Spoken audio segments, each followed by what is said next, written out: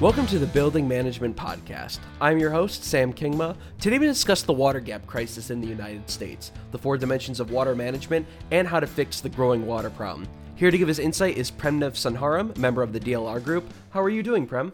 Good, very good, Sam. Thank you. How are you? I'm doing quite well, thank you for asking. So I wanted to start this interview off asking specifically, what is the water gap? Could you explain that to people who might not know? Absolutely. So there is water-rich regions in the world, and there's water-poor regions in the world. Um, in a very simple term, in very simple terms, water gap is basically the difference between having water and not having water. But there's more dimensions to it, and some of those dimensions are, in general, um, we just today assume if you turn the tap on, water flows, right? And a lot of people don't know where water comes from and what is the quality of water. So there's so many different types of gaps that we have seen in the industry or in general in public. Some of the gaps are just in general the awareness of where water is coming from. And culturally, water is very different in very different places across the world. A lot of people don't understand that cultural gap. Um, and there is a serious quality of water gap because I travel a lot, and every time I go to a place, I hook up my computer and or pull up my computer and look for what is called the tap water database on water quality, and I type in the zip code and see what kind of water quality am I drinking that night at the hotel room. It is quite amazing the gap in water quality across the nation. So that's a huge gap. And then there's an economic gap in terms of water. I'm here in Phoenix, and you would not believe that the cost of water here in Phoenix is one fifth of the cost of water in Seattle, which makes no sense, right? I'm in a desert here, in an environment where cost of water should be higher that you would think. But there's so many differences in the cost of water as an economic gap. But at the same time, there are parts of the world that doesn't or cannot afford the current cost of water. So there is a huge gap economically. And then there is also this other gap called a density gap. And what that is today we're not thinking about how water is used in denser urban environments compared to suburban environments. There's a huge difference in the amount of and type of water that we consume. So there's a density gap with that. And then there's so many gaps in the regulations of water because, for example, here in the Southwest and most part of the western side of the United States, we have what is called a purple pipe water, which is basically reclaimed water reused to be reused for irrigation and other purposes.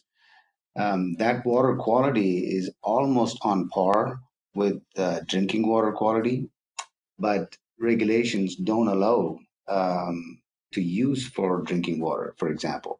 So there's so many gaps in drink regulations. And then there is a huge gap in how we think about water from a scale standpoint. Today, we try to treat water very similar to how we treated energy, and we look at it what we consume here in our buildings and local environments. But water has a huge scale issue because it touches every aspect of human civilization. So there's a huge scale gap. So it's a long answer to your simple question. What specifically in the United States, what is the most prolific water gap? Is it one of quality? Is it the economic one? Is it the density? Or is it really a combination of all of these? And it just depends on what area of the country you're looking at. Yeah, I think it's the latter. It's really a combination of all of this. But most importantly, I think the biggest gap in my mind is the awareness gap. And I can relate this to the energy side of things. If you think about what happened maybe about a couple of decades ago, we just assumed if we flip a switch on and the light turns on, right? and we never questioned how that energy is produced. But if you think about what is happening today, we are starting to question that, and or we have actually questioned that over the last decade or so. And today, you can see how that's changed people's perception on energy. We're starting to put solar panel systems on our homes, and that awareness on where energy is coming from, what is the impact of that energy source to the world, is something that's starting to happen across the United States. I sense that a very similar thing is about to happen with water. So this is the awareness gap that is more prevalent in the United States, in my mind, that is about to change because we're starting to ask that question: Where is my water coming from, and what is it coming from, and what's the quality of it? How did a place like Flint, Michigan, which is right next to the Great Lakes, have such a wide water gap of low quality compared to other places around the world? How does a place like Flint, Michigan, where they are right next to such a great body of fresh drinking water, how did they get to that point? Yeah, and that was quite shocking to me when I learned more about what really happened in Flint, Michigan. I think there's a new term in the industry. It's called water gentrification, um, and I believe that is probably the cause for what is happening in Detroit and Flint, Michigan, mainly. Um, the the culprit there is we have age-old infrastructure, and our leadership in the whole country has not made that a priority to fix that age-old infrastructure. And and when private development comes in and makes certain requests for the change in the water infrastructure, that's where gentrification happens. And some in terms of providing water equity to the society, um, it doesn't happen, in a manner that we would all like to see. So to me, that is the main cause. It's water gentrification that's happening, and that's the root cause of what happened at Flint, Michigan, and Detroit. How can building design and building efficiency help solve this problem with water? Yeah, I think the first thing in my mind is the building industry needs to understand its place in this whole water equation. If you think about it, the amount of water that's used in the whole world, or specifically here in the United States, most of it is used for agriculture. And the second biggest usage is towards industries and buildings. And so, even though today the building's role in this water equation is not as much as agriculture, I see a change in that in the next decade or so, especially when when we urbanize more and more cities across the world, and especially here in the United States. The prediction is across the world, 70% of our population is going to be in dense urban environments. And these urban environments put a lot of stress on the water infrastructure. So it is very important that the building industry starts to take this very seriously on water. And one of the ways that I've started to think or one of the ways that I've started to not think about water is to not relate this to energy. Because energy, if you think about energy, it usually comes from a power plant. And then we question where that power is coming from and what is the quality of the power source and so on and so forth. But water is much, much more complicated than that. So we cannot approach water the very similar way that we've approached energy. So in my mind, I'm starting to question this in my own practice. How do I start to approach water? So the idea that I've been having is to look at water in four dimensions. The first dimension is to look at water from an economic dimension, because at the end of the day, we still have budgets to meet and we still have schedules to complete and achieve. So the economic dimension strictly drives that. And in buildings, the idea here is to use as much or as many times as possible reuse the water before it goes out of the building. So that's the first step. And what is driving that equation is the cost of reuse of water. And what we have seen a change in the industry in terms of building design could be in terms of focusing what is called a closed loop design, where you take the water from a source and you reuse it multiple times for several different reuses and then release it at the end of that. And we can do this in a very confined manner without increasing the infrastructure cost in the building. So that's the first dimension on economics as a step towards meeting the budgets and schedules. And to me, the second dimension is really interesting. It's called the risk dimension. There's this amazing resource by World Resource Institute that has put together a tool called Aqueduct. And that has taken all the known data from climate change and other resources. And per zip code, it gives you the risk factor in terms of water quality and water quantity in any part of the world. And this is especially important to understand. For example, here in Phoenix, the risk factor today is 2.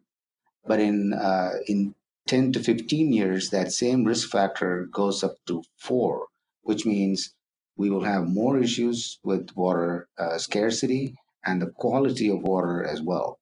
So, given that I have those issues in terms of risks, now it changes my thinking on how do I design my building to accommodate not only for today, but for the next 20, 30 years. So that's an incredible change that I can see in the industry. And then the third thing is looking at water more from a quality perspective than just from a quantity perspective. And what I mean by that is today our industry, the building industry, mainly uses three, four, five types of definitions of water quality. I don't think that's enough. I joke with my colleagues here that we really need 50 shades of water definition because not all water is equal. We should start thinking about what is the quality of water that is really needed for a purpose, and how do we apply that only that kind of water for that kind of purpose. And then lastly, another important aspect that the building industry is starting to do, which I think we should do more, is trying to connect and understand the nexus between water and energy. And I call this the water energy nexus dimension. And the idea behind that is for every unit of electricity that's delivered to my site or to this building, there's a certain amount of water that's used at the power plant. So there is this huge connection between water and energy. So if you think about what is happening today between water, public utilities that deal with water and energy, they do these conservation programs that are separate. So the water utility providers might have their own conservation programs, and then the energy providers might have their own conservation programs. But I think that there is a tremendous opportunity for this industry to combine these programs together and show people how they are connected. So those are some ways that we are starting to think about how um, water should be dealt with in the building industry.